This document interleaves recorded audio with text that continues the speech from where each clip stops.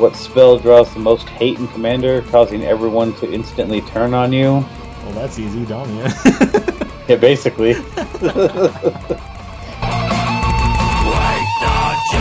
You're never going to play the same game of Magic twice. Well, if it is, it's probably because you're cheating like Steven Speck. Oh, man.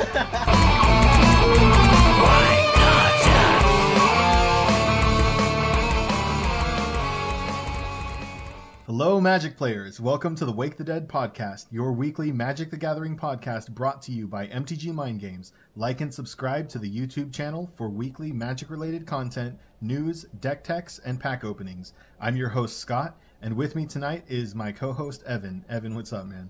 Finally figuring out how to use Twitter. Woo! Welcome to the modern age. That's right. All right, so today's a pretty light day, or it's been a light week. I mean, we finally got information or news on what's going to happen to our cheaters at our recent Pro Tour. So, Yeah. What do you think about that?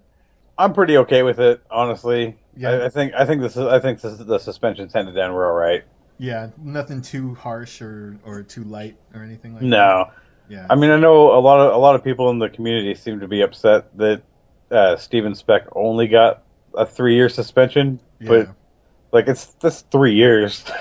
Like I'm not a tournament player, but for tournament players out there who are saying this is too late, can you imagine not getting to play in your tournaments for 3 years? Right. Exactly. Like that's a big punishment. Exactly. That's like NFL players don't even see that. And they get paid millions of dollars. They get paid millions of dollars to do what they do. I mean, 3 years. I think that's fine. Yeah. In the grand scheme of things, 3 years really is in the new format, or the way sets are going to be coming out. 3 years is looking at like 6, maybe 8 sets that we're going to see these guys are going to miss. They're not going to be able to play competitively with. Yeah. They're probably, no one can stop them from buying cards. Of course they're going to buy cards, or at least Steven is. But I don't know, man. So if you haven't heard yet, Steven Speck was caught cheating at Pro Tour Dragons of Tarkir. He was the guy who was playing. Do you remember what deck he was playing? It was like Amulet Bloom. I do not remember, but I can look it up. It was something like that. But he was caught cheating where he would start every game with a perfect hand, and which gave him a huge upside to all of his games, even if it wasn't game 2 or game 3. Winning that first game and then having the option of just winning the next 2 games in order to get you to your top 8 or whatever. That's a huge cheat. And I mean, I've heard all kinds of different things from YouTubers saying like different things about it to just people down at the shop talking about it. 3 years, perfectly fine with that. If the guy does it again, then I could imagine that would become a more recurring cheats are always more punishable. Let's talk about Felipe Valdivia. I watched this one happen because I stayed up and watched the Pro Tour happen. When this was happening, I saw it and I was freaking out, dude. I was like, dude, Twitch chat is disabled because I was watching it from my computer, and it's like no one caught it. The commentators didn't say anything.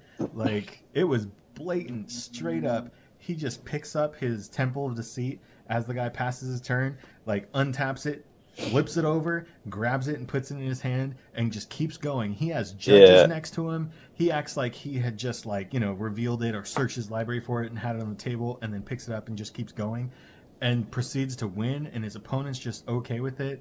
Nothing looked weird, but if you were watching the video, it looked terrible. It was straight like cheater status. So it appears as though Steven Speck was playing Amulet Bloom, from what I can see. Okay, yeah. As far as what Felipe did, I wasn't watching it. I haven't seen the video of it, but I saw on the internet somebody had put the pictures of what happened in succession. Uh-huh. Like, we played this card and then this card and then this card, and then if you see right here, he's picking up the card. Yeah. And just looking at those, I was like, are you you realize there's a camera above you? I know, right? Right. Did you not think this was going to be noticed, or? I mean, I think the best thing I saw was someone commented on the YouTube that on the YouTube channel for Magic, they had it posted of that specific highlight, and someone in the comments was all, "It's okay, he's playing that new land. Don't you guys know that this like Temple of Deceit enters the battlefield and then you return it to your hand so you can play it again?" Like, it's deceitful. That's so demeaning. I That's love it though. I mean, I'm laughing about it and that kind of stuff. It is terrible, yes, okay, but it's hilarious that someone would think that they can get away with this. Like, come on, yeah. it's 2015. We got good cameras now. Like, It's one maybe, thing. It's one thing if you're trying to get away with it at at an LGS or something. yeah, Just with a bunch of people sitting around. Look, you're probably going to get away with that. I'm not saying you should. I don't condone cheating in any yeah, way, yeah. but don't. I mean, don't do it with cameras watching you from multiple angles. And that's what I find funny about it. Like, that this guy thought he would get away with it, and I guess some people just are that ingrained to cheat that they just don't even think, oh, the camera's watching me. So yeah, it's Yeah. unfortunate for everyone that lost to him and how he affected the standings and things like that. Maybe games would have been completely different. Maybe we would have actually had a completely different Pro Tour champion. But yeah, it's crazy. The cheaters came out of the woodwork this time, so It's going to happen from time to yeah, time. yeah. All right, next up, let's talk about Modern Masters. We had some new cards spoiled, and actually, we had a little bit of controversy happen within the past few days about cards being spoiled on MTG Salvation and Mythic Spoiler taking over and posting them on their site as well. Um, if you haven't heard, we had some spoilers come out from what people are calling a reputable source on MTG Salvation, that they spoiled cards last Modern Masters, and that they were correct when on the cards that they had spoiled, they had pictures to back it up. And now they're saying that this guy came out and he listed off dude, this is like a dream list of all the cards Yeah. everyone wants to see. I'm sure a lot of them are going to be in there, but he's saying certain things are mythic, certain things are rare. That does change prices, and people the speculative secondary market is going to change their pricing based off of things like this. So they spoiled a bunch more this time, and several of them have actually just recently been proven false. Well, not necessarily several. One in particular, his original claim was that Splinter Twin was going to be a mythic, and everyone was freaking out because there's only so many mythic spots. And turns out that Wizards of the Coast came out and said that Spellskite and Splinter Twin will be at rare. So how do we feel about this? Like, how are we supposed to feel Now the Wizards of the Coast spoiling that came out after. after? I kind of feel like that might be Wizards' way of saying, "Hey, don't listen to him." Yeah. Like I feel like if you're sure he ended up being right last time. Mhm. That's one thing. Sometimes people get some information. This kind of feels like he might have just been looking to get that attention again Yeah. by spoiling things at the wrong rarity and then having Wizards go, "No, look, he's wrong." Like that. Honestly, I don't think I could believe anything in his list at that point. Yeah, yeah. Unfortunately, I mean, what we're talking about now is it's actually up still on Mythic Spoiler. As of recording this, we can still see. I'll just rattle off some of the cards here. We had, obviously we had Emrakul, Karn, Tarmogoyf already spoiled. Vanillion Click's been spoiled and officially out there. Um, and then, of course, Etched Champion. Now we have Spellskite coming into the mix and Splinter Twin. Those are all the official spoils. The rest of these were not officially spoiled, but they are definitely a pipe dream, and they do kind of fit in line with what we all want. Those being Kozilek, Butcher of Truth, Ulamog, the Infinite Gyre, All is Dust, Elish Norn, which kind of lends to what we were saying about how you were saying that people were speculating that the Praetors would be in this cycle, or the cycle of Yeah. Praetors would be there. Um, and then we have things like Tezzeret the Seeker and Dark Confidant back, Iona, Shield of Emeria, Goblin Guide, Noble Hierarch, And then we have the command cycle. Austere Command, Cryptic Command, Profane Command, Incendiary Command, Primal Command, and Fulminator Mage and Mox Opal.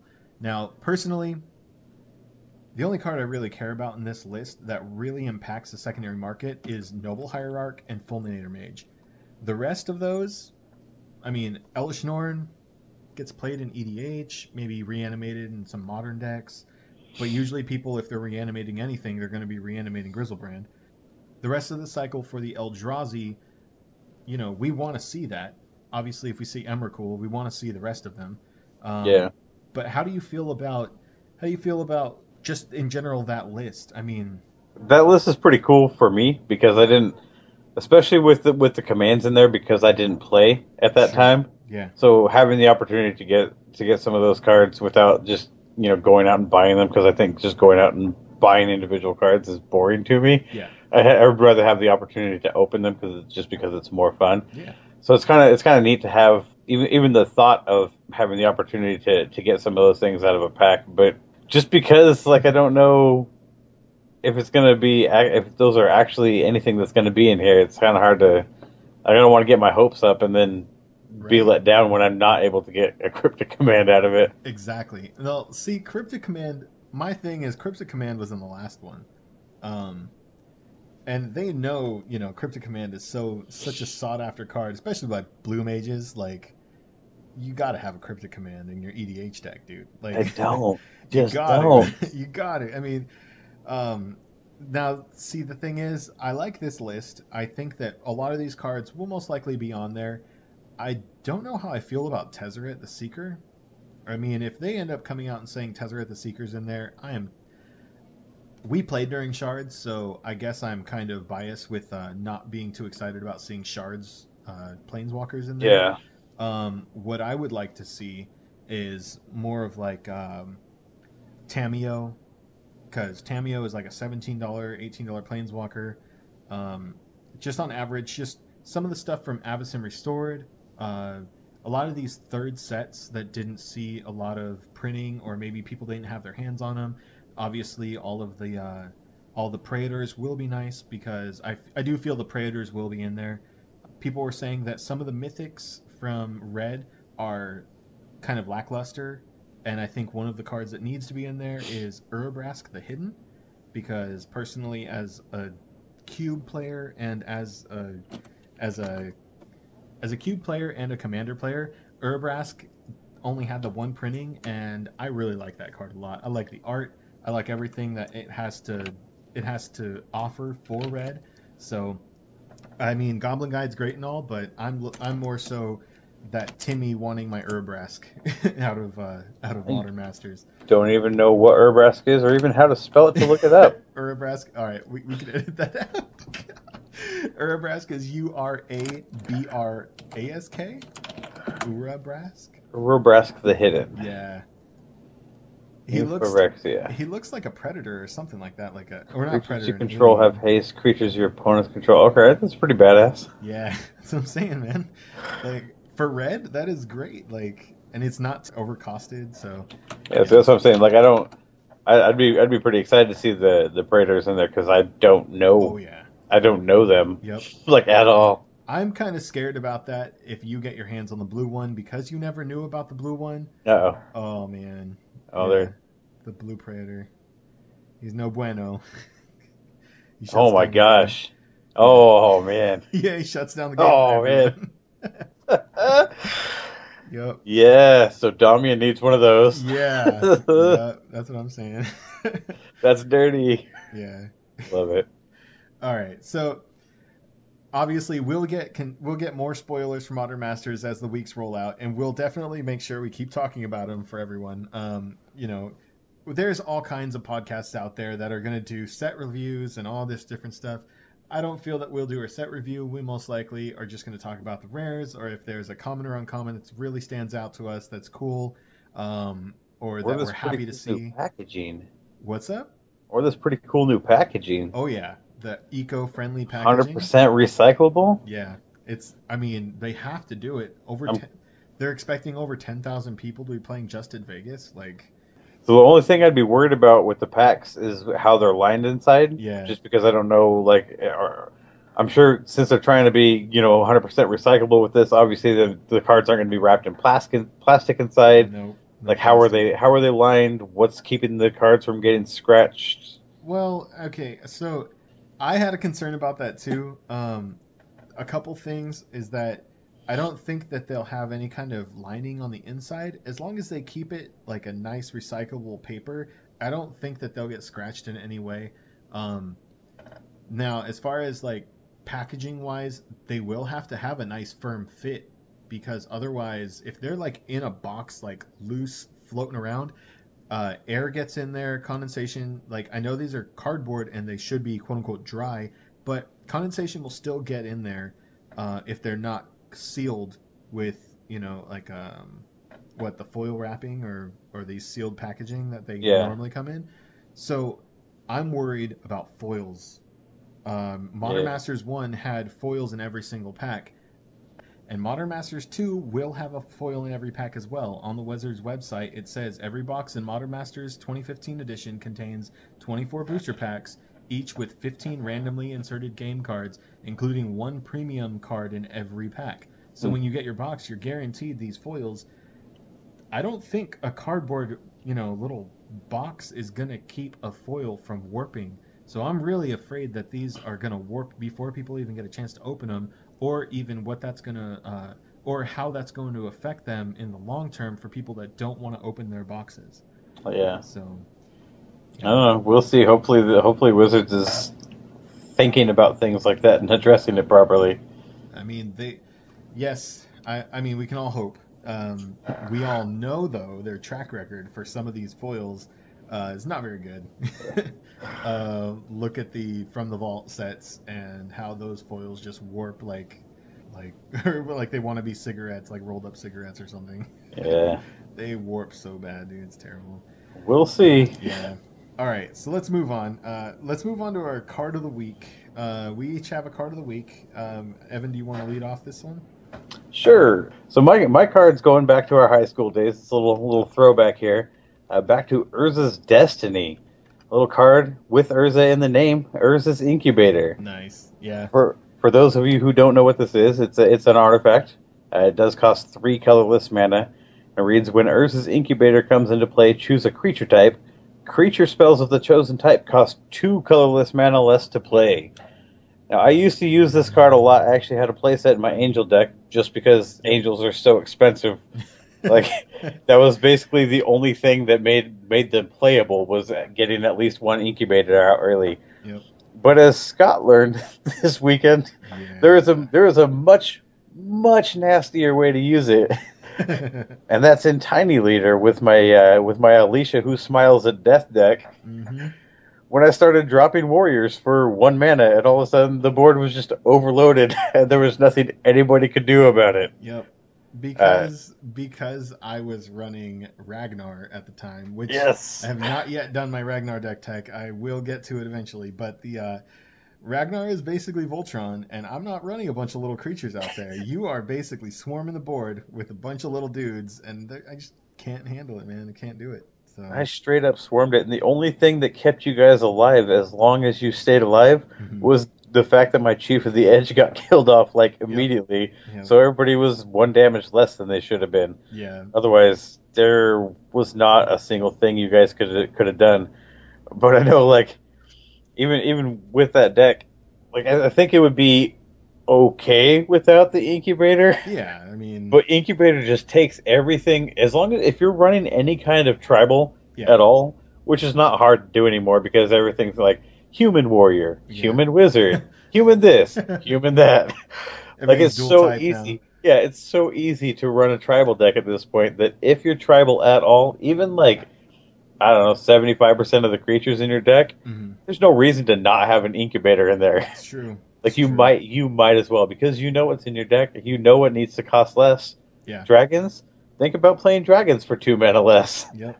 Most people aren't going to know about that card because it's from Urza's Destiny. That card's Yeah. what, like 15 years old at this point. Yeah. Okay. So I just want to clarify for everyone because you're saying you guys like normally, Tiny Commander or Tiny Leader would be a 1v1 format. We just happen to have three people Yeah, playing, so we were like, just trying to kill some time, and we all wanted to play our Tiny Leader decks, so we all just made a three-person free-for-all Tiny Leader game. That is probably why it got so out of hand too, because probably. because you have to worry about more than one person, so your removal is split between two different people, and you got Evan over here dropping like warrior after warrior after warrior, and then oh what Alicia you can just play, or Alicia you can play her for like a single red. Okay, cool. Like, oh my god, I No, I kill her. Oh well, I'm gonna just pay her for three. Like, yeah, her original cost. I don't yeah. know though. It seemed like you might have done a couple things to I wasn't Josh, doing a lot. I wasn't doing a but lot. Josh was completely focused on me. Mm-hmm.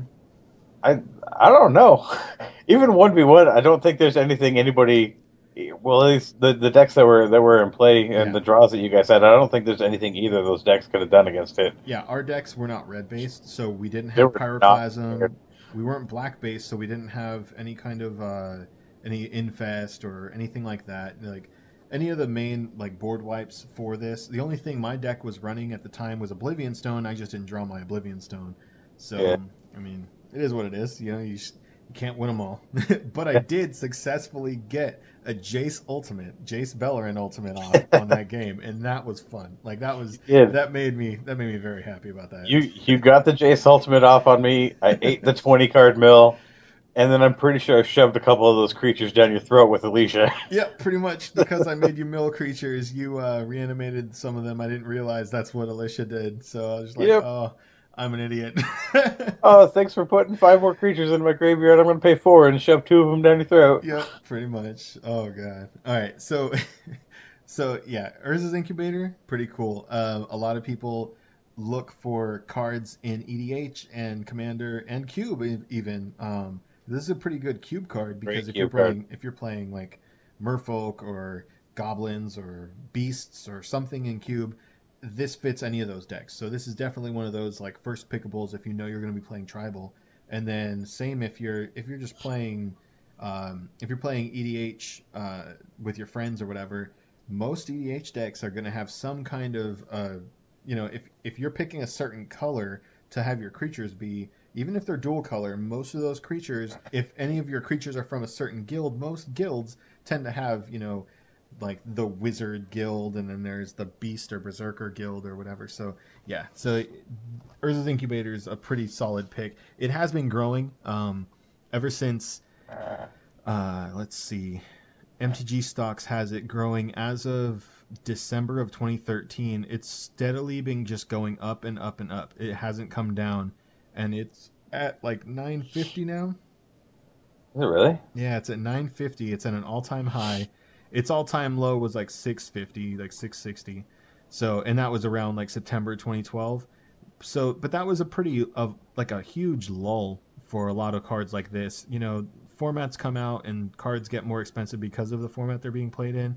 And I feel like after 2015 after M15 came out, Tiny Leaders kind of took off with cons coming out, and that's when it went up to like $8 because obviously, everyone sees this card's 3 mana cost and it lowers creature types. So I feel like Tiny Leaders definitely pushed this one into that $8 to $9 range. So that's pretty cool. Yeah. All right, so my pick of the week is also a Tiny Leader card. Mine has a little more applications outside of Tiny Leader. It's Oblivion Stone, printed originally in Mirrodin and also printed in the Commander set. It says it's sitting around 1260 or 1270 as a TCG mid. Oblivion Stone's great for any Tiny Leader deck, and actually I like it because it can go in any Tiny Leader deck as a nice wrath effect for the entire board. And any recursion for artifacts or things like that. This thing will also allow you to keep your big bomb by putting a fate counter on the 1 or 2 things that you want to keep, and then blowing up the board, and you still have those things. So Oblivion Stone, even though it's at its 1250 price tag, because it does get played in Tron, I feel like Oblivion Stone is still one of those cards that if you ever see them in binders, you pick them up. It could easily be, with its just 2 printings in Modern, it could easily be $20, $25, and $12 is not that bad for this card. We had a similar type of card in Perilous Vault recently get printed. Perilous Vault is the same deal, except Perilous Vault is going to exile everything, so you have no choice to keep anything with Perilous Vault. With Oblivion Stone, you get to put a fate counter on something and keep that. So I've seen Tron lists play Perilous Vault and Oblivion Stone, but definitely Oblivion Stone is good because it's multi-format, flexible in being in Tiny Leader, Commander, and all these different sets. So that's definitely my pick of the week. Oblivion Stone's a pretty cool card. I remember playing around that time. I played a lot of Mirrodin, and that was one of the cards where every time I saw it in draft, it immediately went into my deck. Every time I got one in a pack, it immediately went into a deck somewhere. Nobody liked seeing it hit the board ever. If you could find ways to untap it during a turn, people would just get even more and more upset the more fate counters you put on your stuff. And as they were not drawing any kind of answers to it, and they were watching fate counters sit on every single one of your permanents, they were just like, "Why? Yeah. No, where's my answer?" Yep. I know, because I used to run one in Leveler back in the day. Yeah. So I used to, just for fun sometimes, I would take a bunch of turns, as many turns as I wanted, put fate counters on all of my stuff, and then just wipe the board of everybody else's stuff and just let them play. Yeah. Just to see what they might do. Yep. It's also one of those things that you can, once you get a bunch of fate counters in your stuff, you can kind of just, stack 5 lands on top of it. Oh, yeah. And just say, okay, go ahead, play. Do anything, see what happens. Just don't target me, and we're all good. Yep. All right, so I just want to let everyone know that this is going to be our first episode on that we're going to be putting up on MTG Cast. We're excited to bring these episodes to our listeners via MTG Cast and through iTunes and RSS feed. So those who have been asking for a way to listen to us outside of YouTube, we'll finally be able to bring our podcast to you guys on different platforms. I understand, it drains your battery, so we don't want everyone to, have to expend their battery just to listen to, us ramble for an hour and a half. Like, we do want you to listen. We appreciate all of our listeners, and we love everybody. Like, this is cool that this is all happening so quickly. But yeah, we definitely want to get these episodes out to you guys through more casual and normal means through iTunes and RSS feed and stuff like that. So MTG Cast is going to help us do that, and we're happy to be part of the team there, helping that community grow, and definitely check out different podcasts that they have. That's actually what kind of got me started on the whole wanting to podcast thing, just listening in on Monday Night Magic and the Mana Pool and Chewy and all the guys, and like Tap and Sack, all those guys. They're cool. They all bring all kinds of different information. They're all Magic players, and that's what it's all about. So we'll definitely post links when we have episodes up on the Facebook community that we have, and through MTG Mind Games, the YouTube channel, that will still continue to post our episodes there, and on Twitter as well. So Evan, do you have any non-Magic related news or anything to talk about? Well, I do just want to point out that I don't know how many listeners follow football, but tomorrow is actually the start of the NFL draft. And I just have to say, if the Buccaneers draft Jameis Winston, I am going to be thoroughly disappointed at them, because that is not the answer to any of the problems in Tampa Bay. That's all I have to say. I have no idea what you just said, because I don't even listen to sports. But I support you. Let's see. Apparently, we are in the minority of people who think that the punishments handed down were fair. Really? Yeah. I'm getting Tom Martell. I don't know who that is. Yeah. But he is advocating for lifetime bans for practiced mechanical cheats, not heat of moment bad judgment. Wow. So that would be a lifetime ban for Steven, and probably still a 6-month suspension for Felipe. Okay. Brian David Marshall seems to agree with him. Yeah, okay. Going back to the suspensions from the Pro Tour. Okay, I can kind of see what they're talking about. If it's a practice cheat, it's something that you're good at, What's that movie where they practice cheating at gambling and then they end up going to Vegas and winning a bunch of money? Talking about 21, I think so. where they play blackjack with Kevin Spacey. Yeah, it's with Kevin Yeah, Spacey. 21. So, yeah, I could see in that kind of a light because it's preemptive, it's thought about, they knew they were going to do it. And a lot of people, instead of it just being out of desperation to get the win, because I feel like that's what a lot of cheaters end up doing it for. And unfortunately, some people are just so good at cheating that they'll just think like, there's all these different avenues to cheat. Let me just pick one at the time that I can kind of take. And for this guy, Steven Speck, I would assume that having the perfect hand every time, that's something even more preemptive, like a sleight of hand, that's even worse than the desperation cheats. So I can kind of side with them a little bit on that, but I still feel 3 years is a long time. I think it depends on like if it's something that you're continuing to do. Like 3 years is a very long time. Yeah. It's long enough to teach most people a lesson. If he were to come back and do it again, obviously that's a lifetime ban. Yeah. But for a first offense, or at least first time getting caught doing it. Yeah. Unfortunately, that's the word you got to use. Yeah. But if first time getting caught, I think 3 years is just acceptable to me. I can't even I'm reading everybody's comments on it. I see what people are saying, and I understand where they're coming from. Yeah. But it's still 3 years is such a long time.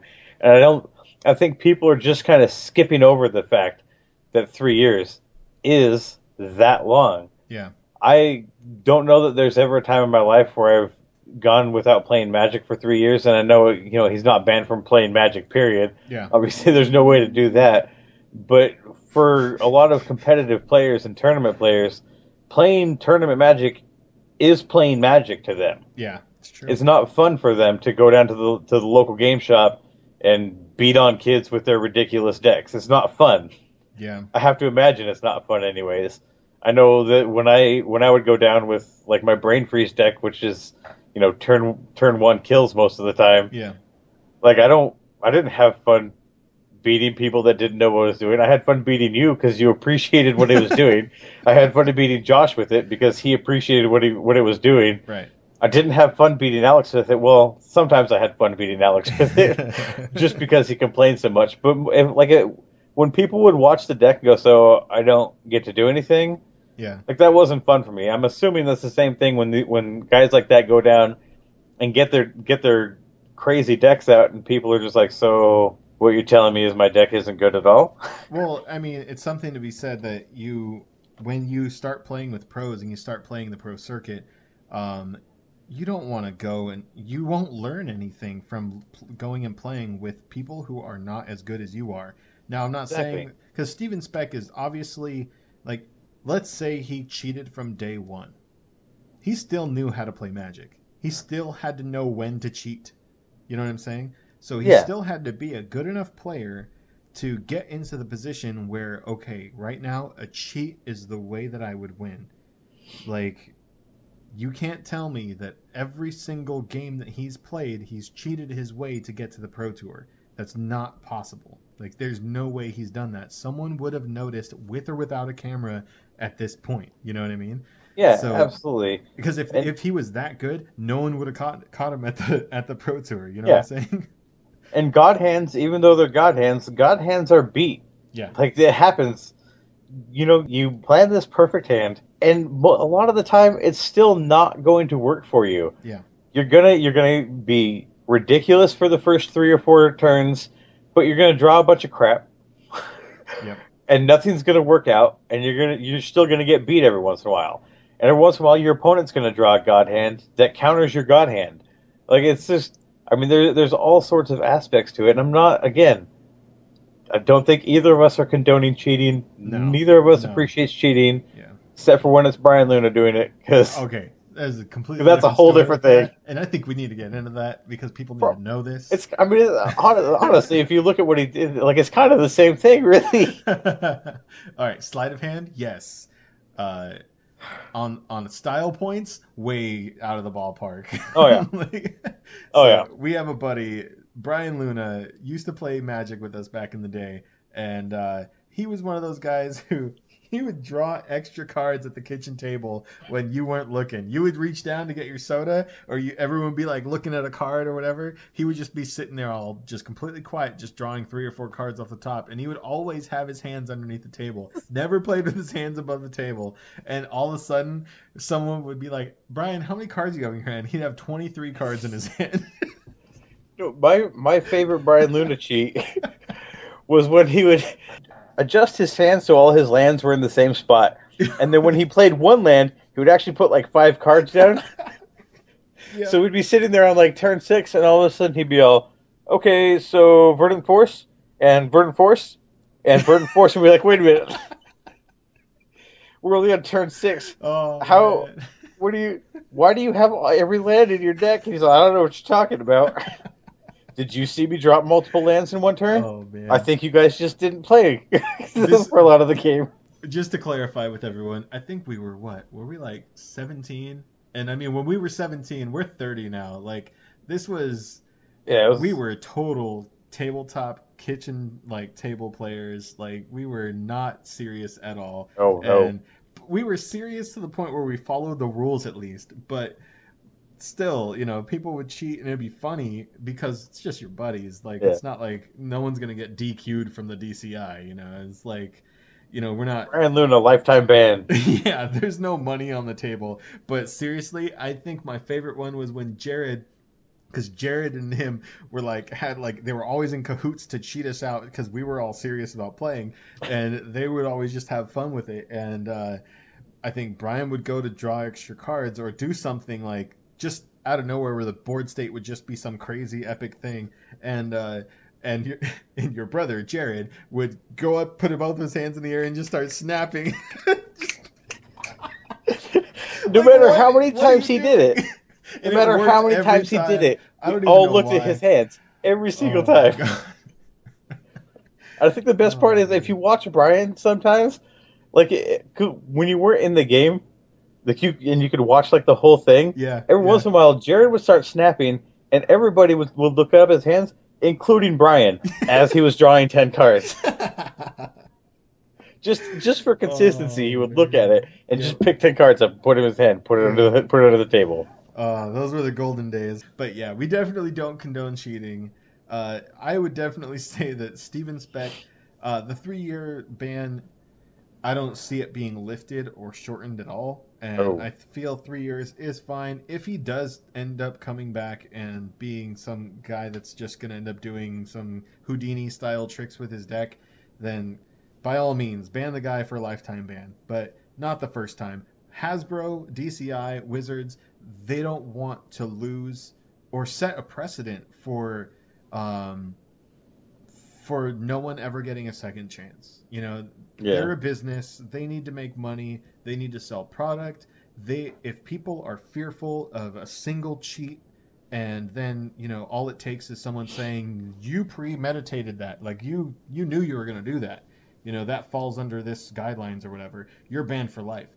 Yeah, it's a really fine line. People, yeah, they would lose a lot of people out of fear that, like, well, how do I know that I'm not just going to get scumbag ruled that way? I mean, I'm not saying judges or the DCI are going to scumbag rule anyone. Like, if you're cheating, you're cheating.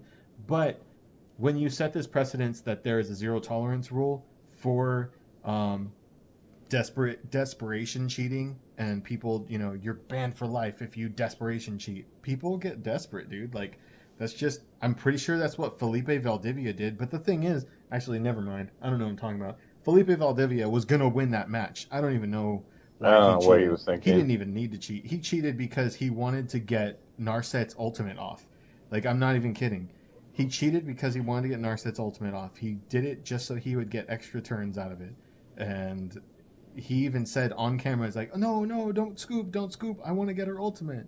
And then they're like, okay, go. And then he said, okay, ultimate, yeah, I got it, yeah. Like a little kid Oh. at like local F&M, like, dude, what are you doing, man? Like, so, yeah, That makes me wonder how much he was actually doing.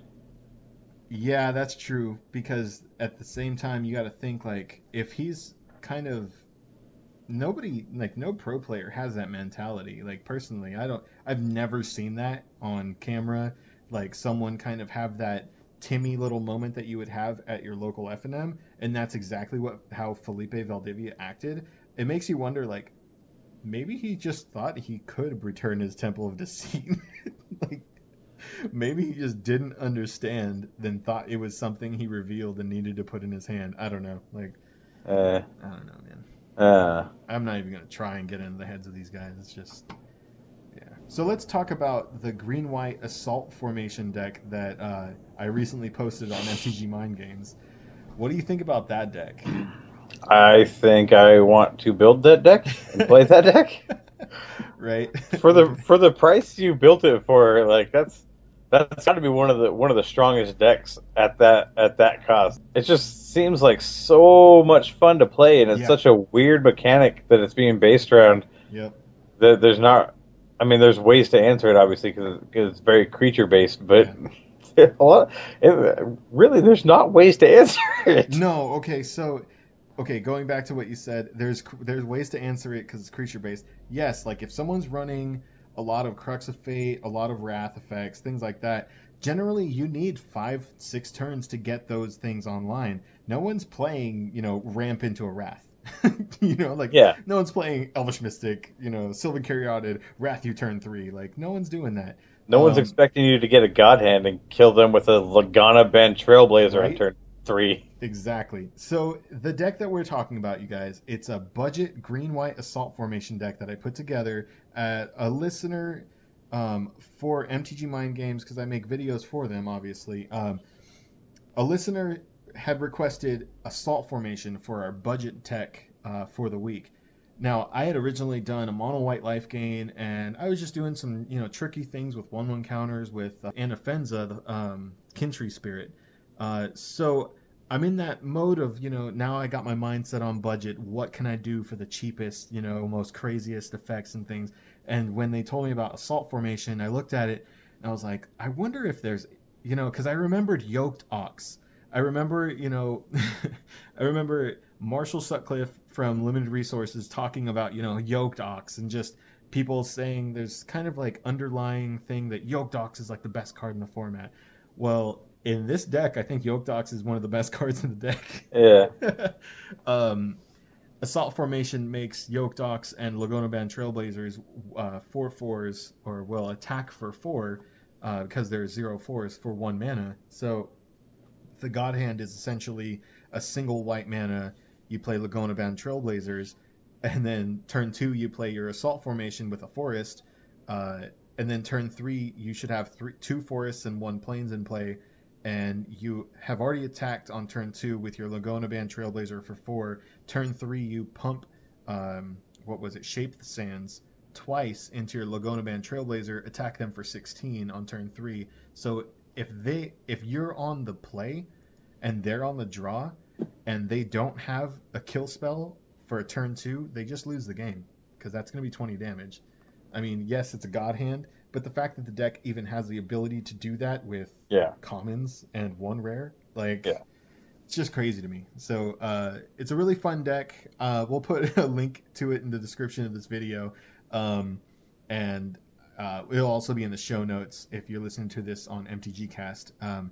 It's definitely cheap. It's only $60, and that includes 2 Dragonlord Dramokas and 2 Elspeths. So that's like almost $40 right there. So the rest of the deck is like $20. Yeah. So I mean, it's pretty interesting the different tech you can get when you really just stop looking at a bunch of rares and start looking for really interesting ways to win the game. One of our listeners, Tyler, likened it to like mono red decks, how they're a glass cannon, and this green white deck is like the green white budget version glass cannon. It's even more fragile because if you lose your assault formation, it's kind of GG. You're Yeah. running nothing but 0 force. They're just sitting there. Well, Well, can you attack me? Because I can block it. Yeah. I can block really well. Yeah. So it's pretty interesting. I want to bring more deck techs to the channel, and I like talking about different decks and different options that people have. You know, I don't have any problem with people net decking and going out and getting ideas for decks, but I personally always like to build my decks from scratch. I like looking and reading a format and building a rogue deck and trying to make things customizable. That's what we all got into Magic for, because they're your cards. You play them the way you want to play them. It's like I definitely want to bring more rogue decks and deck builds to the limelight, because I've always been a rogue deck builder. So that, I'm sure, everyone's going to be seeing that, a lot more of that from me. And as far as, I mean, Evan, you don't really play standard. Um, but you do play EDH and Commander and Tiny Leader and things like that. So I know I want to do some deck techs on some of your decks coming up here in the future. So Yeah, I'm definitely going to get into doing that as soon as I actually get out there and buy a webcam, which I have yeah, just not had the opportunity to do yet. yeah, we record this podcast out of just our own equipment. It's not like we went out and bought any specialty equipment for this podcast. So if our quality isn't any up to par on anything, we will try and work on that. We will try and get better microphones and things like that. Evan, what are you recording on right now? I'm recording on a $10 10-year-old Lab Tech microphone. There you go. It used to at one point, it had a little mount that sat on the side of my monitor when my monitor was CRT. Nice. And we used to play Counter-Strike. Oh, yeah, Counter-Strike. Like 1.6. I'm not even talking source. This mic is from 1.6 days. Dude, I used to have all the best skins on there. I love those skins. Like, my hostage skins were like Britney Spears. Like, it was random. Like, I had like Predator skins for my guys. Oh, yeah. And just like alien skins for the other guys. Like, yeah. So, I record on. I mean, I have an old mic that I used to use for my band. That's what I just hooked up today. But all of our previous episodes were a Plantronic headset that I had inherited from my job that had laid me off. So yay! Woo! Yeah, and my webcam too. That I actually record all of my content for MTG Mind Games. All of that content is recorded with equipment that I got from my job that had let me go. So it's just like, after I had been let go, I'm just like, well, what am I gonna do with all my time? I like doing magic stuff and looking for a job. So like, well, why don't I go ahead and start recording some stuff, let people know, what we already do. So Yeah. that's the result, or this is the result of all of that like thinking and all of that planning. So we're happy to be part of MTG Cast and all of that family and everything. So we definitely want to continue to bring more content to everybody. And I'm pretty sure, Evan, are you up to, making guest appearances on other casts? Like I'm down. I don't know. Like, Yeah, I'm fine with it as long as they understand that I'm a very casual player. oh yeah, for sure, for sure. Yeah.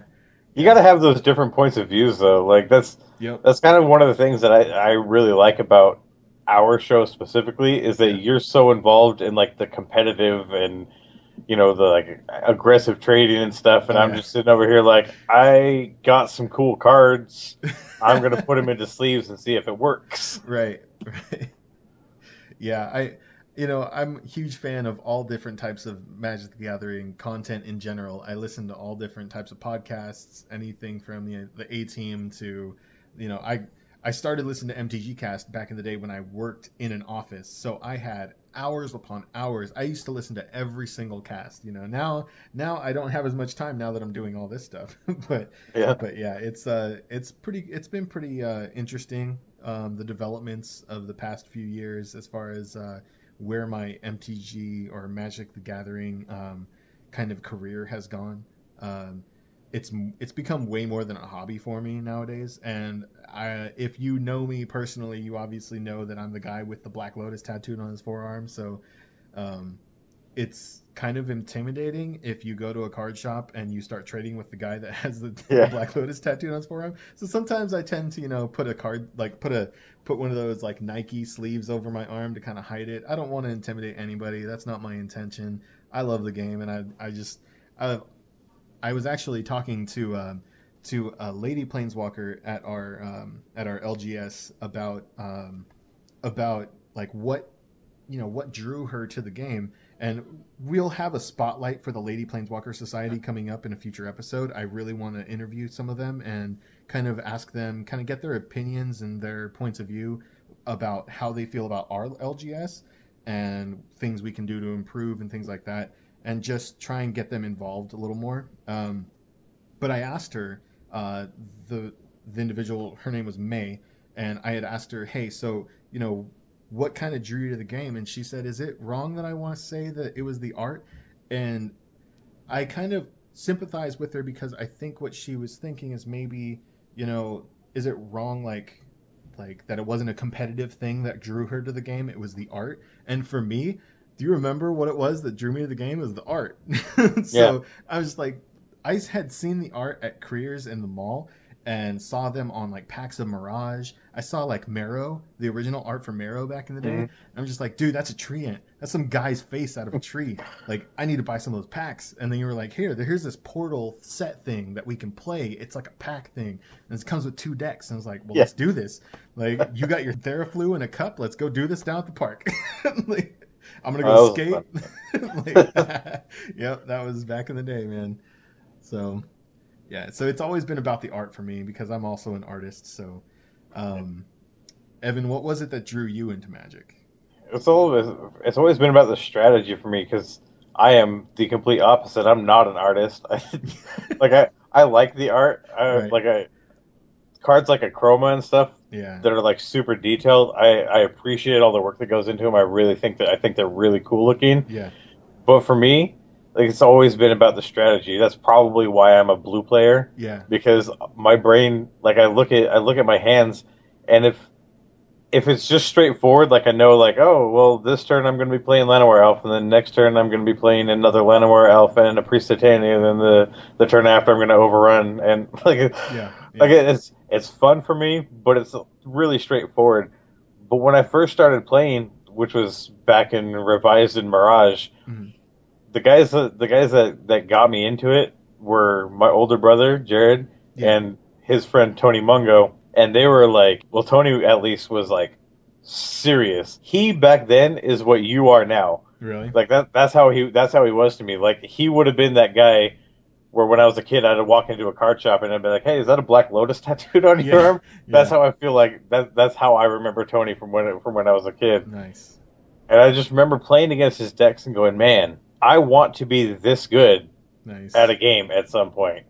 And that's why not why I started, but why I like really got into it. Yeah, because you saw the potential that someone was that good at the game that, like, obviously they had thought about it enough to get that good at the game, and so there was space there to grow, right? So. Yeah, I think I probably got into it just because Jared was into it, and I was like, oh, my older brother plays this game. I should play this game too. Yeah. Did he ever kick you down some cards, or like here's my extra chafe, go ahead and have this, or what?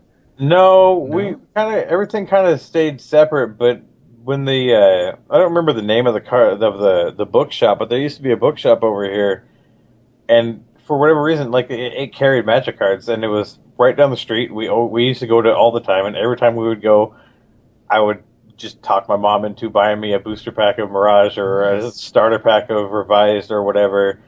And she was super into it, because it was something that wasn't just a video game. Yeah. She was like, oh, you're actually using your brain for something. At least that's how I look back on it. That's how I think about it. It's the same thing with Trenton. Like, if we're walking through Target or something, and Trenton's like, oh, well, I really want this toy. I'm like, eh. But if he's like, I really want some Magic cards, I'm like, okay, let's get some cards. I was gonna say, because I mean, yes, a toy will make you, use your imagination and things like that. Me, coming from the toy collector guy, like, I collect Star Wars toys and stuff like that. So it's like, I understand it creates this like huge imagination in a kid to have a toy and play with it and kind of embody like the strength that the toy has or something like that. There's a lot of different aspects to it, but with Magic cards, I feel the same way. Like with my kids, I don't have any kids yet, but I do want to have kids someday, and I've always said that, my hobbies and things like that are about advancing your strategic thinking, your active learning thinking, your critical thinking, all these different types of facets about using your mind and using your imagination and your brain.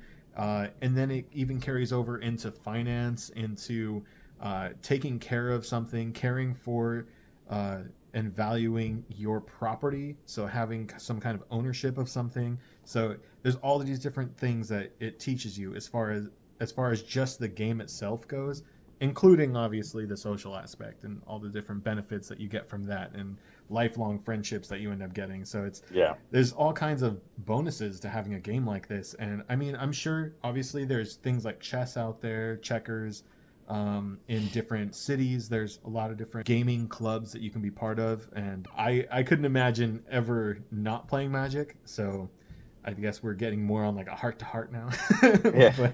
but yeah, it's I am so glad that I found this game. Like I couldn't imagine what I'd be doing nowadays. Like, my thing about Magic versus other games, like other strategic games like chess, yeah, is, I mean, yes, you can play chess without like memorizing the quote unquote moves. Yeah. But everybody that plays like super competitive chess, like you make a move and they're already like, oh, well, I know exactly which pattern you're using. Now I'm going to use this to counter it. So as soon as you start that counter, they're like, oh, well, now I have to use this counter. It's all like specific sets of moves until somebody forgets or doesn't notice what you're doing. Right, exactly. Magic is completely random. Yeah. Every game is you're never going to play the same game of Magic twice. Nothing is ever going to be the same thing twice. If it is, you're playing Magic wrong. Well, if it is, also, it's probably because you're cheating like Steven Speck. Oh, man. Had to get that little jab in there, did you? Sick burn. I can't even follow that up. I know. All right, so where can people find you, Evan? Well, I actually have a legitimate Twitter account now. It's at MTGEvan, so don't worry about having to spell Commander any weird ways. There you go. Nice. I do still have the Instagram, but I don't really look at my Instagram, and it's just pictures of beer anyways. Sure. But at MTGEvan, you can find me there on Twitter. Nice. Go follow the at MTG Mind Games. Go become part of the Facebook community. You can find me at MTG Scooter. That's MTG SKOOTER. On Instagram, we have at MTG Mind Games. You can also, if you'd like to support the podcast, you can go to tchip.com/wakethedead, where you can purchase a t-shirt, or, I mean, we got t-shirts, hoodies, coffee mugs, cell phone cases on there. T-Chip will take their portion out, and we get a pretty decent portion to support the podcast.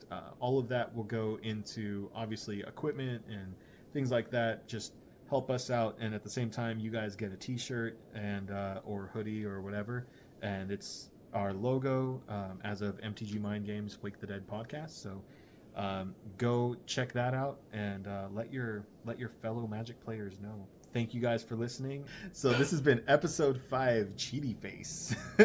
All right, guys, keep it real, keep it magic.